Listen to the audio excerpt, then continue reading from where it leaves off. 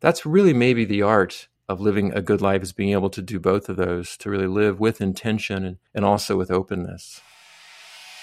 You're listening to Good is in the Details. I'm Gwendolyn Dolsky. And I'm Rudy Sallow. And did not sound very enthusiastic. Okay. What's today? It's Wednesday morning. What's that? No, we're gonna go with it. We're gonna go with it. Okay, it's in your heart. What's you in can my feel heart? it.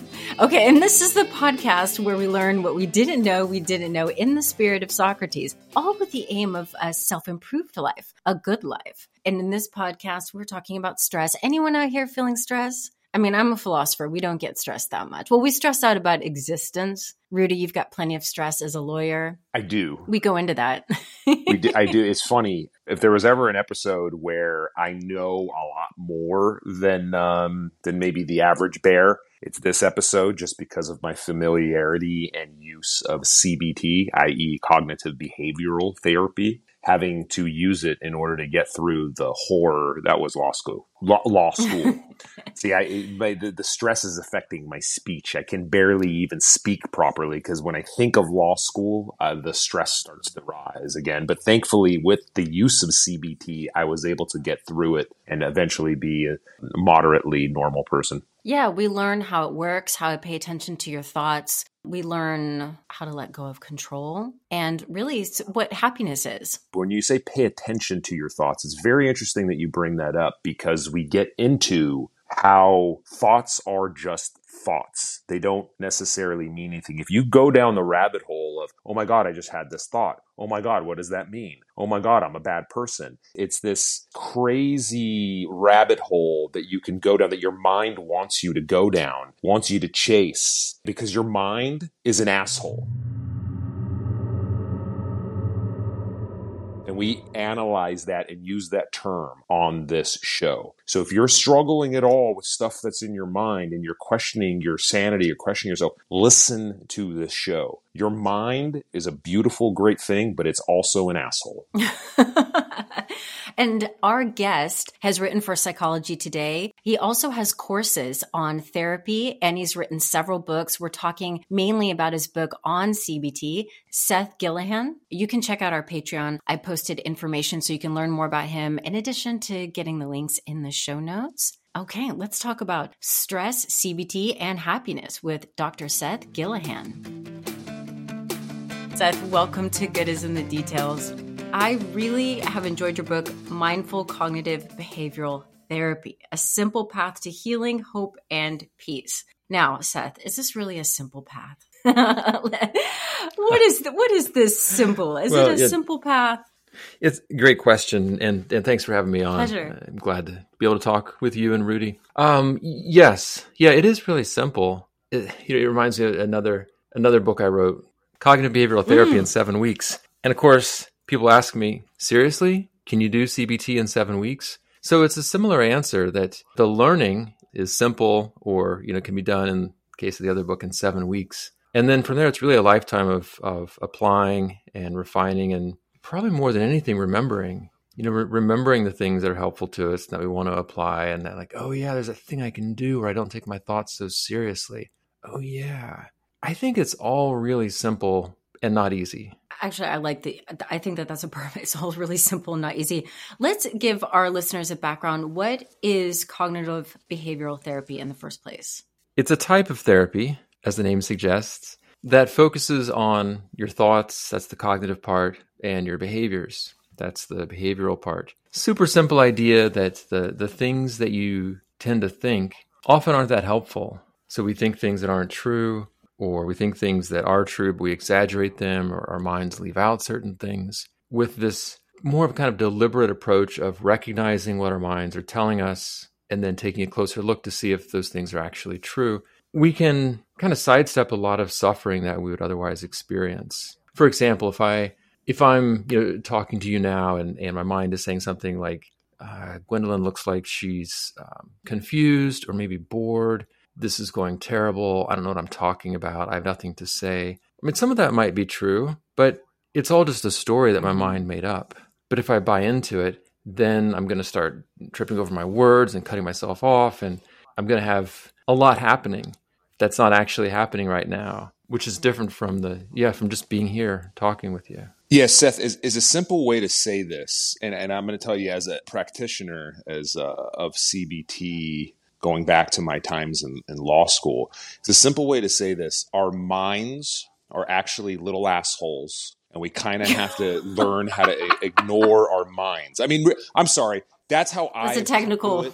No, that's the Rudy's technical thing, because I'm like, oh my God, my mind is just a jerk. And I really need to learn how to ignore it. I'm sorry, I am the simpleton on the show, but is that one simple way to say it? Yeah, definitely. And I think a lot of people can relate to that idea that I mean, someone once described their mind as being, and I'm guessing I can say anything on this podcast. Well, anyway, yeah, totally. Yeah. So they said their mind is a fucking fuck. Like that was her description of her mind. I love it. The only caveat I have with that is that I think it can be easy for a lot of us to see through the thoughts that our minds are telling us, but then to just push things back a level to be like, why do I have a mind that's so messed up? Like, what is wrong with my mind? And the subtext is, what's wrong with me that I can't make my mind stop doing this? I tend to encourage people toward a kind of compassionate response to their minds. Like, of course, your mind is looking out for you the best it knows how to. This is the one. It has like one button, it's the alarm button, and that's what it's pushing. It's not trying to hurt you. It's actually trying to protect you. And yet we don't have to take those thoughts so seriously. But whatever works for someone, I think is great. So I hate my mind. There's not a lot of love there, but I'm trying to produce the love, and I'm sure we'll talk about that on this show. But if we can go to the reason why the mind is an asshole, is the root of it because of, human beings, evolution, fight or flight? We kind of have developed this way in order to survive. Is that one of the reasons why our minds are assholes? Yeah, I think that's a huge reason, maybe the biggest reason. Yeah, so if your mind is always telling you, for example, to think about the worst case scenario or like what could go wrong, all the worried what ifs that almost never actually happen, but still, we can have this constant stream of worries. That's there to help us think about potential problems, to preempt them, to avoid them, to solve them. The survival part of our minds, I think it's fair to say, doesn't care about our happiness. All it cares about is getting our genes into the next generation. And that can happen whether or not we're feeling tranquil. No, I couldn't agree more that our minds actually don't care about our happiness. That's some other part of us that care about it. Now, imagine this, Seth. Let me paint a picture for you. So obviously I have an asshole mind. Obviously I have whatever is wrong with me. And then I go to law school where they teach you to think about all day long the worst case scenario and to try to solve for it. So you can imagine the damage that is inside of me right now. Can you feel it through the microphone? Well, I was going to say earlier. I think law school is a great time to start CBT, if not, around the same time you're studying for the LSAT, because it's such a common experience in law school to amplify those natural tendencies. I've worked with lawyers. I've been grateful that I outsource that worry part. They're worrying about that, and then they can just tell me what I need to be thinking about, so I don't have to do all that preemptive worrying. Man, you are so true. I do teach law school, and I do feel like it's a part of my penance. Like I feel like, I don't know, whatever I've done in my past life, I need to make up for it by trying to help these students from what I've learned. But I absolutely agree. And I'm serious. I'm going to take this show, probably going to make millions upon millions of dollars with it, Seth, because I love the idea that you should not go to law school until you learn cognitive behavioral therapy. Because there are a lot of law students when they get in there, man, that like they have like little mental breakdowns because because like maybe your whole life you've been able to keep the asshole mind at bay. But when you go to law school and they teach you to quote unquote think like a lawyer, you are actually supposed to think about the worst case scenario and then plan for it. Otherwise, you'll be committing malpractice. And like, so how do you separate that part of your brain for, when you're working on behalf of your client versus your own life? You need cognitive behavioral therapy in order to live a normal life as a lawyer. That's what I think. Yeah, well, no, I'm sure that resonates with a lot of people. I was brought in to give a couple, one or two talks at a law school near me not that long ago, I guess just before the pandemic, and then to create a brief online course for students at a law school for exactly the reasons you're describing, Rudy. It is such a challenge I think people who are attracted to law on average probably tend toward the very analytical, very cognitive style. So a very strong thinking style. Their minds are probably very active, very tenacious, and great at imagining things and seizing on ideas and holding on to them. That's a real gift. I think it's a gift that people can offer their clients. And because I feel like I'm cursed, but thank you for calling it a gift, man. Thank you. well, it seems like both. It's the idea of a wheel as being, if one side of the wheel is going up, the other side's going down. It's kind of like the gift for others is also there's a cost. There's a real cost. And the thing is, when we get into the mindfulness part, I think a lot of this will be relevant to doing what you described, to holding on to that gift and using it as you need to, because a kind of like que sera attitude as an attorney is probably not going to serve your clients so well, but also not having to be miserable in the process. I've heard people say, you need to, like, when you are healing, you need to feel, not just think your way through things. And I have to admit, I don't entirely understand. And maybe in a way, I'm kind of like Rudy. I mean, in philosophy, we're looking at the structure of arguments and evidence and what is the logic. And so I have a hard time understanding what is meant by you have to feel instead of think your way through something. So what does that mean? Like, how does one do that? I don't understand. I think there are three very similar people, it sounds like, on this call. All of us, I think, have very strong thinking styles. And I mean, it's a Western tendency, but we may be higher on that trait than the average person. We often have the experience without realizing it. The whole of our experience is happening from the neck up, or really, somewhere centered around our eyes. Like, this focus on our heads and our thoughts and our brains. What our brains are really good at doing is limiting the information that comes in, at filtering, so that we can focus on what's relevant, because we can only process small number of bits of information at a time. So it's really useful on the one hand. On the other hand, we're missing things like stress signals that our body is giving us. I know I missed those for years. Just kept soldiering on to work and was getting these little whispers of like, something's maybe not right here, Seth, or my body is telling me I'm not doing so well here. And I was like, shut up. That's not what we're doing now. We're going to work and everything is fine. So just be quiet and serve me like you're supposed to. But if we pay attention to what's happening in our bodies, it's funny saying this. I'm used to people saying this to me, and I'm like, yeah, it's true. I always forget about that. But saying it now, I can understand how it's a difficult bridge to make if we're so used to being in our heads than someone saying the body has so much wisdom that's available if we're listening, if we're tuned into what's happening just on a raw experiential physical level. I think we can only really buy that on an experiential level. I don't think that my saying that necessarily translates into like, okay, yes, what have I been doing? Thinking all this time. I need to be, tuning into the wisdom of my physical body. So I think the best way to find out is just to spend some time doing mind-body practices, ones that bring us kind of back into ourselves. I mean, if you think about everything that your body is doing all the time, like the stuff it knows, like when we get sick, like how do you heal? How do you recover from, a simple cold? Well, wait, are we talking about a man cold or like a real cold? Because I tell you, a man cold, I just bitch and moan. My wife just complains. Yes, you mean a normal human being. I'm sorry, I didn't mean to interrupt. Yeah, they're similar, but man cold, you need a lot more head rubbing to recover,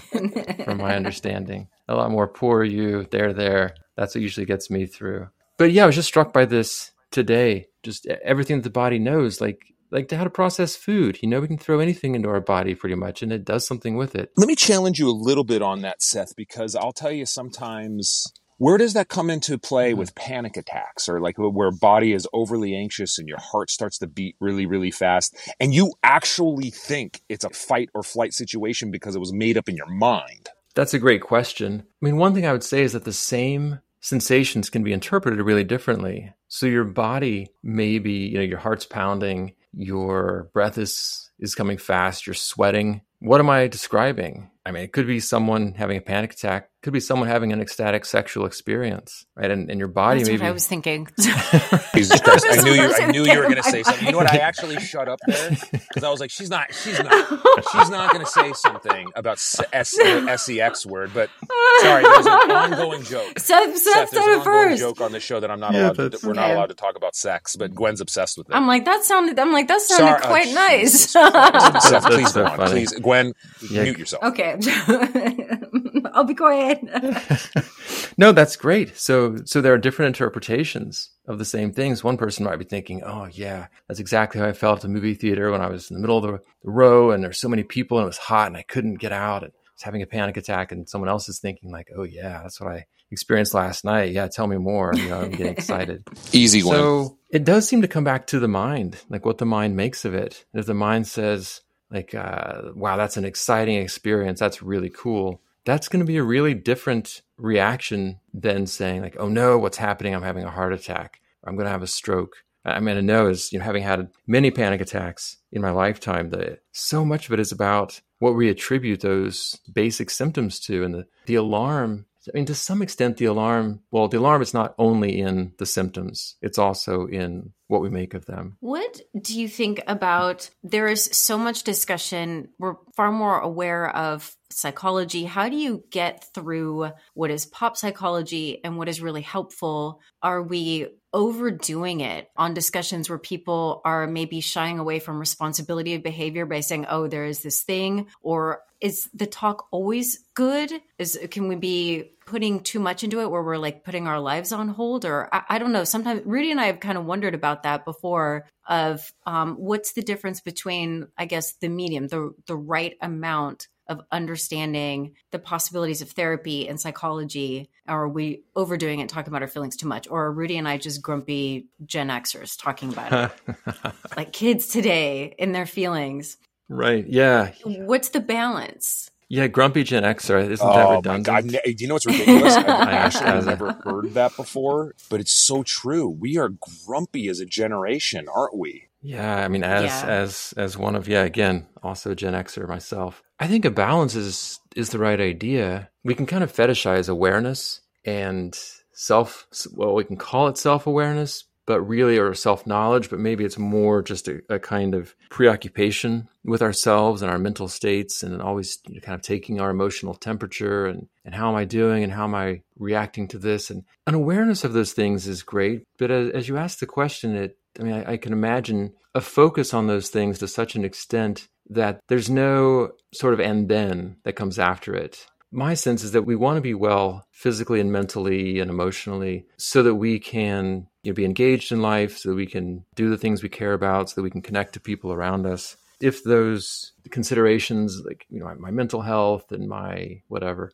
if that's becoming an obstacle to connection, then or if it's becoming a kind of a barrier in the sense of, I had a guest on my own podcast recently who was, kind of joking about someone saying like, everyone needs to shut up because I'm trying to meditate. Well, maybe we've sort of lost the thread there. So I think we can use anything as a tool to just kind of keep doing what we've always been doing while calling it something else. So yeah, I think a balance is good. Yeah, something that struck me was that my mother was going through some items in the kitchen and she held up a towel and she was trying to get my attention. She said, "Does this have any significance?" And so I looked at the towel and it had embroidered on it, "More self-love." Now, my mom is of the silent generation. She did not know what that meant. And I said, it means care of the self. And I realized for her generation, when younger people are talking about, pretty much any generation after that is talking about self-care and self-love and more time for the self, it does not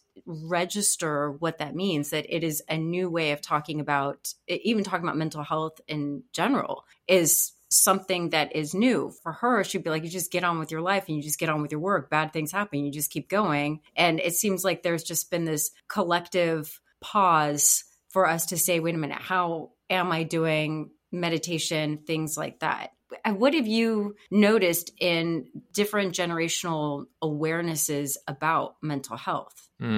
Well, yeah, there are some general trends. Obviously, there's a lot of variation around these trends, in terms of individuals. But, working with people who are in their 70s or 80s, I think it can often be a kind of new language to learn for a lot of people. Like, oh, it doesn't necessarily feel that comfortable to think about one's emotions, or even to consider like, oh, I'm having thoughts that may or may not be true. Just such a different perspective that probably, as younger generations, even us Gen Xers, are probably more kind of fluent in. I guess like technology, right? That it's sort of some of these mental healths are kind of like a new technology that a lot of us grew up with, others learned about them in the middle of their life, and then some, feel quite out of their element with. And then, people roughly in my age, middle age or so, there definitely seems to be more of it's funny the way I'm setting this up. It feels like I'm going to suggest that, then there's our generation, which was very balanced, right in the middle, had a nice, healthy awareness of these things. But, interesting, we were raised for the most part by generations who, to some extent, weren't as aware, weren't as familiar with these types of things in everyday life. Certainly there, my grandparents' generation, World War II generation, didn't think about these things, I don't believe, as nearly as much as we do now. I don't think happiness was that important. I think that there were roles that were set up and you fulfilled those roles, and the happiness was you fulfilling that role. Right. I don't think that it had to do with an internal, what do you want to do? And it's like, no, you this is what you're supposed to do. Yeah. Yeah, for better and for worse.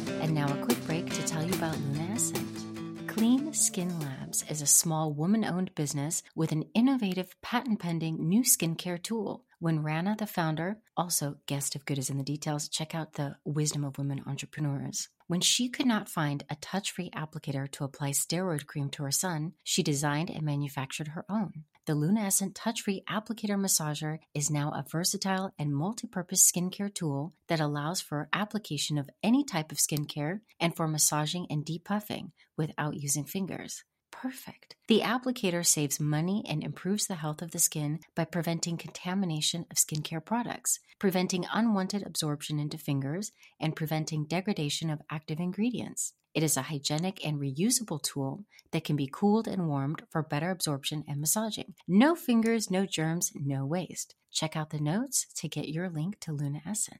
Good is in the Details is partnered with Newsly.me. It's that all-in-one super app where you can listen to all of your news, entertainment, anything you want, podcasts like Good is in the Details, and the news will be read to you in a natural human voice. You can listen to psychology, infrastructure, philosophy, history, sports.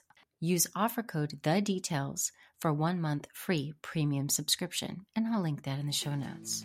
Okay, now back to Good is in the Details. Let me take that little thread really quickly. But if you're always focused on, am I happy? Does this make me happy? Is there negativity with that? I mean, I know, with mindfulness, you're just supposed to, well, are you being, are you this, are you that? If you're overly focused on happiness or sadness, does that self-perpetuate? I don't know. Seth, what are your thoughts? Yes, no, I think that's exactly the right question, Rudy. And I agree with, I think, what you were alluding to, which is that type of constantly taking our emotional pulse is it's counterproductive. There are a lot of studies showing that, there are different paths to happiness. One is more of as you were suggesting, kind of hedonic focus of like, is this good for me or bad for me? Do I like this or not like it? Am I happy or am I sad? And if it's in the plus column, then I'm okay. And if it's in the minus column, then things are bad and I can't be happy. And there's a very different approach going way back, I guess to Aristotle at least. It's focused more on meaning and purpose. And am I having a life where I'm doing what's important to me? And it sounds like, Gwendolyn, that's what you were suggesting from earlier generations. There's more of that kind of focus, less on like, well, how am I doing? Do I feel like doing this? What's going to make me happy? And maybe I have to wonder what the different emotional tones were like, for earlier generations on average versus ours. And I can imagine, if you're sort of overriding your own awareness of your well-being and just kind of plugging away, then maybe a person's missing out to some extent. But maybe there's also a kind of peace in that I don't have to constantly be figuring out like, well, could I be doing something that's going to make me happier? Maybe there's a freedom there. something I wanted to ask that's brought up in your book, and Rudy's going to love this too, but this idea of releasing control. So what does it mean to release control in a healthy way, but you also still want to be aware of what you can control? Like the 7 habits of highly effective people, I remember it was the first thing was be aware of what you can control and then work from there. And then there's the other side of it, which of the same coin is that you have to release control of the things that are outside of your control. So what does releasing control do for somebody, and what does that look like? Yeah, these ideas they're a little tricky because the words themselves are limited. So something like release control can sound like just, whatever happens, let it happen. Like take your hands off the steering wheel and then see what the car does.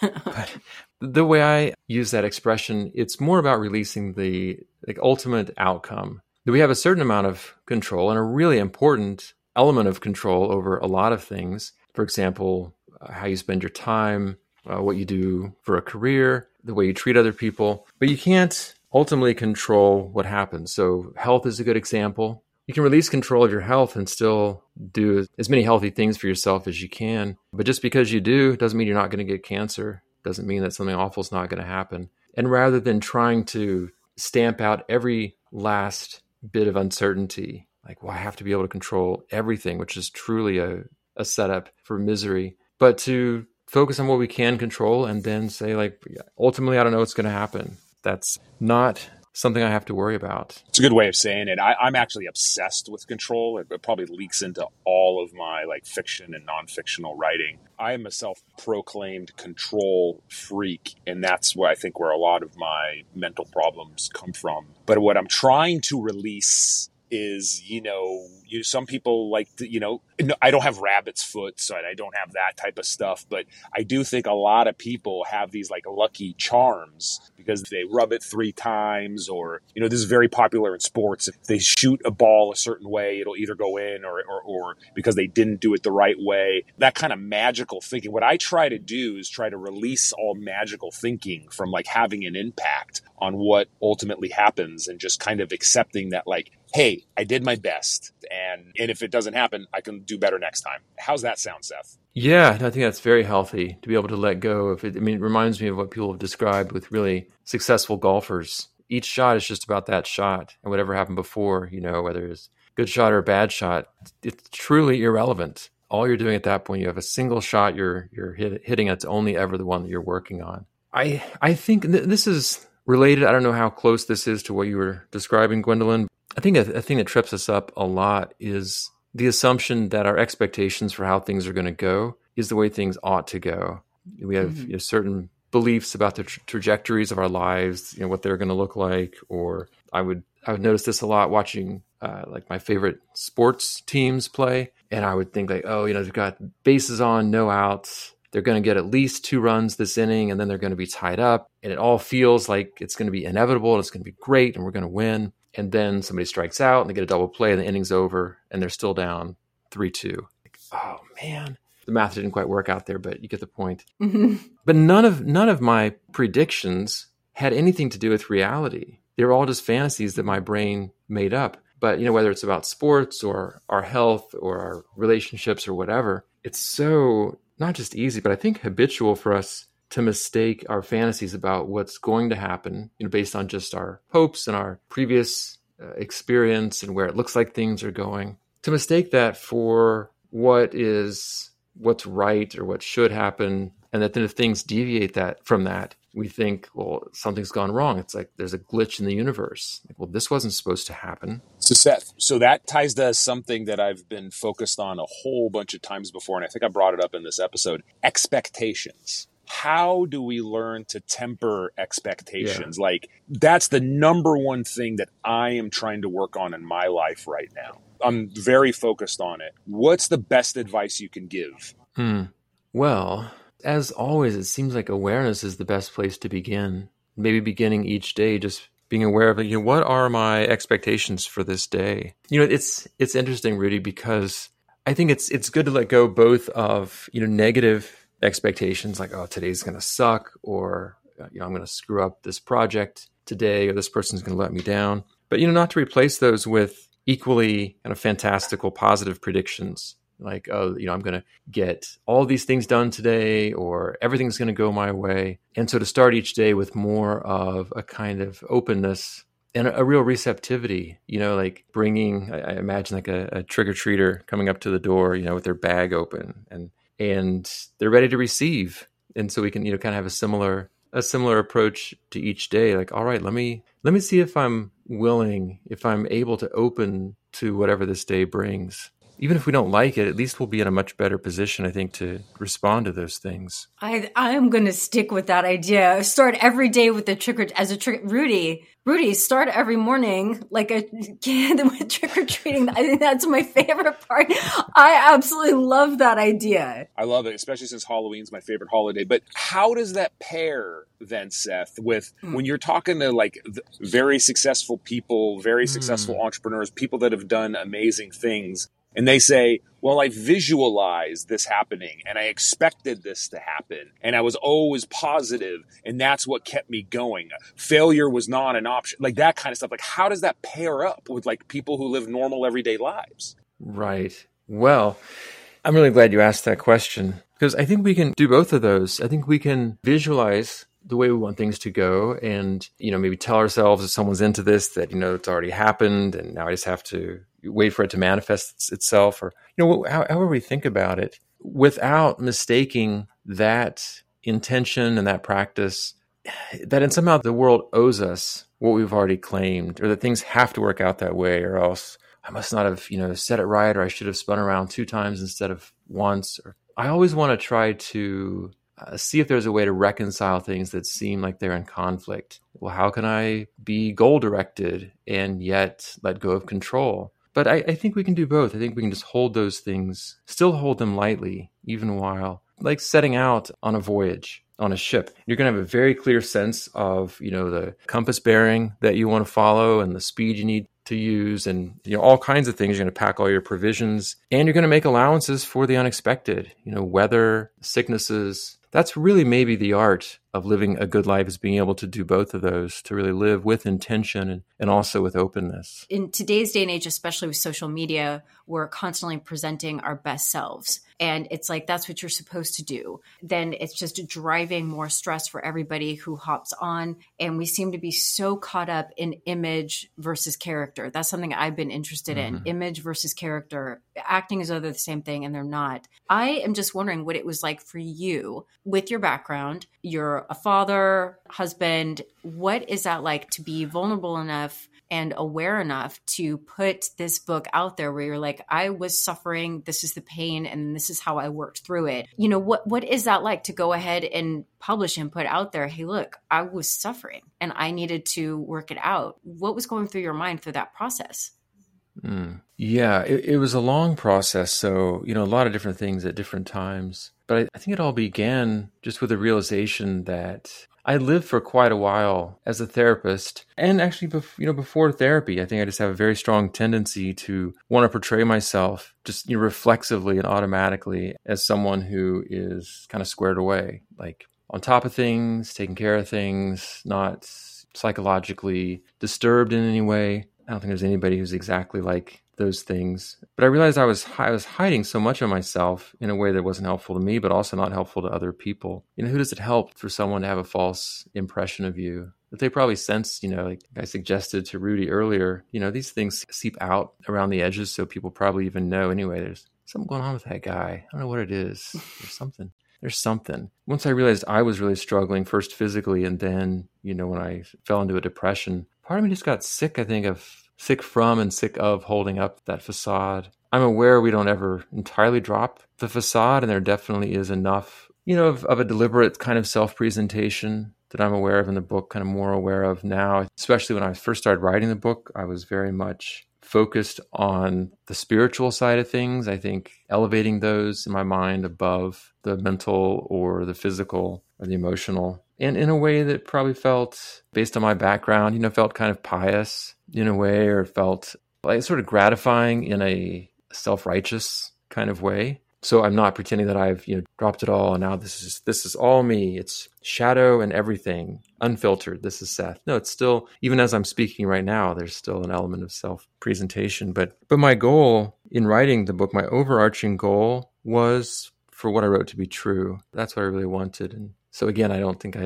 I was 100% successful in that, meaning there are things that I, and not even fully aware of myself that I'm sure I at some point could express more clearly, but it just felt like I had to be honest and open as I was writing. And then the book ended up being much more about me than I had kind of planned and my editor had planned. And then it just seems like, you set out to write one book, and then maybe that's the book you write, but then maybe a different book kind of wants to be written. When I would try to write the book that I thought I wanted to write, which is probably a bit more like less self-disclosing and maybe kind of more prescriptive, it would just feel dead. Like there was no energy there. It'd be frustrating to write, and like I'm sure it would have been boring to read. But it felt like to me when I was on the right path with writing that I felt a real emotional connection to it. Like I remember something like, oh my God, like that time when I was, lying on the floor and, feeling the vibrations of the piano as my wife was playing. Like those types of things, when they struck me, I thought like, this feels like the right thread to pursue. But then once the book came out, when it was about to come out, I was like, oh shit, what did I say in there? And like, who's going to read this? And oh man, like I actually said those things.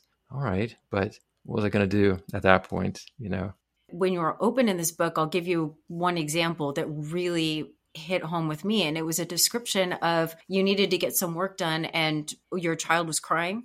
And you were frustrated by the crying because you're like, I just got to get this work done. And that has happened to me. And I felt this relief when you described it, because I've been in that position. But I think that sometimes as parents, maybe it has to do with being a woman, where it's like you're supposed to be able to wear these different hats and do it flawlessly and be able to get the work done and then happily go and hold your child. And that, no, that's not human. And so when I read that, I was reminded of sometimes when I've just thought I need to get one more thing done, and then my daughter needs me, and there's this frustration of why now? I just have to do this. But I've never been vocal about it. I've never expressed it. I didn't know that other people went through that. And so when I read that, I really, really appreciated the vulnerability. It's like you've got part memoir, part therapy in here that I think is a really lovely, lovely combination. I appreciate that. Thank you. Thank you for those kind words. And I'm glad you recognized some of your own experience in there. Because I think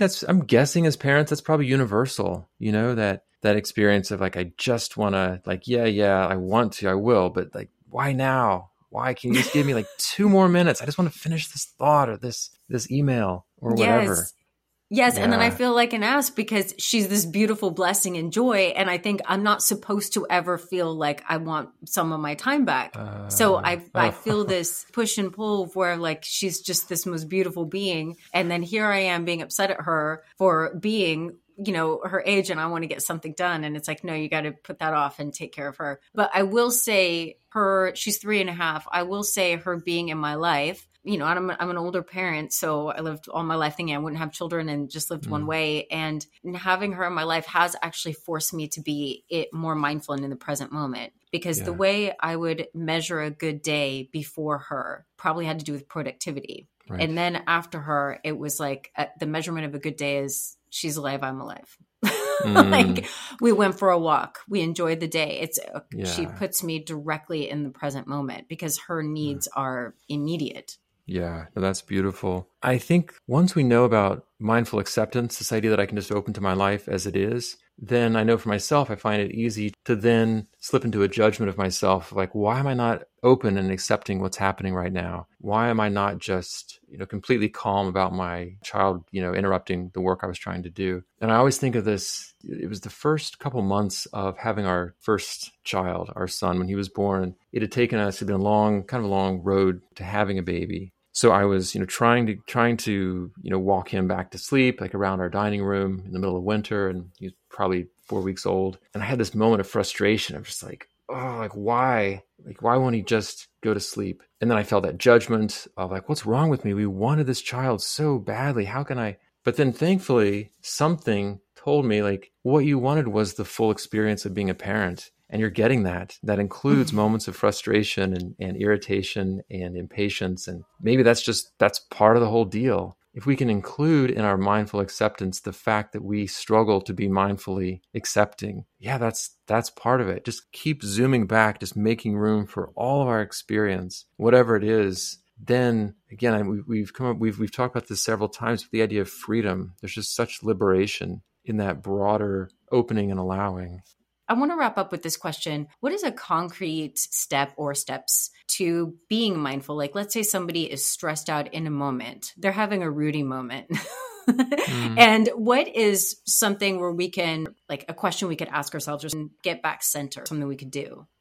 I think often what's presented is, what can I do to make this stressful feeling stop? Or what can I do to calm down? And there are things you can do that might help in that way. But the mindful approach that I really like myself and that I like to share with others is, again, more about expanding the frame rather than fighting what's happening now. Like, okay, how can I breathe in a way that makes those symptoms go down? I can hack my parasympathetic nervous system. Again, that can work and be helpful. But maybe instead to do what we were talking about at the beginning of the conversation, kind of as a bookend here, to tap into the body. Like, what's actually happening in my body? What's actually happening right now? Like, as I describe this with you, I mean, anyone who's listening can do this right now. Like, what's actually going on in your body? Like, I feel certain sensations in my hands. I feel my heart is pounding more than I'm aware of when I'm not in a kind of conversation that I feel like I want to be on for. And just noticing those things and allowing them to be exactly as they are, it can have a really profound effect. Sometimes it can even turn down some of that alarm response so that we feel calmer. But that's not necessarily the goal. It's more about just allowing things to be what they are. And in that allowing, there can be such a peace that it's kind of on a different plane than what's happening on the level that we're more used to paying attention to. Because we might still be experiencing the turmoil, the uncertainty, the upset, but we're not as upset by them. We're not as thrown by them because we're allowing them to be as they are. Yep, that's what's happening right now. I'm having a tough time. I would start there. Good is in the Details is produced by Dr. Gwendolyn Dolsky and Rudy Salo. If you're listening on Apple Podcasts and you're enjoying the show, please scroll down to the bottom and hit that 5-star review. Thank you, Dr. Gillihan, for joining the pod, and you can check out Dr. Gillihan's work in the show notes. He also has his own podcast, courses, books, everything you want. If you'd like to follow us on Instagram, it's Good is in the Details Pod, and same thing on Facebook. If you'd like to partner with the show or sponsor an episode, get in touch, goodisinthedetailspod@gmail.com. If you'd like extra content, check out our Patreon, patreon.com/goodisinthedetails. We've got a book club, and you can support this pod for as little as $2 a month. Get a shout out from us. Okay, until next time, bye.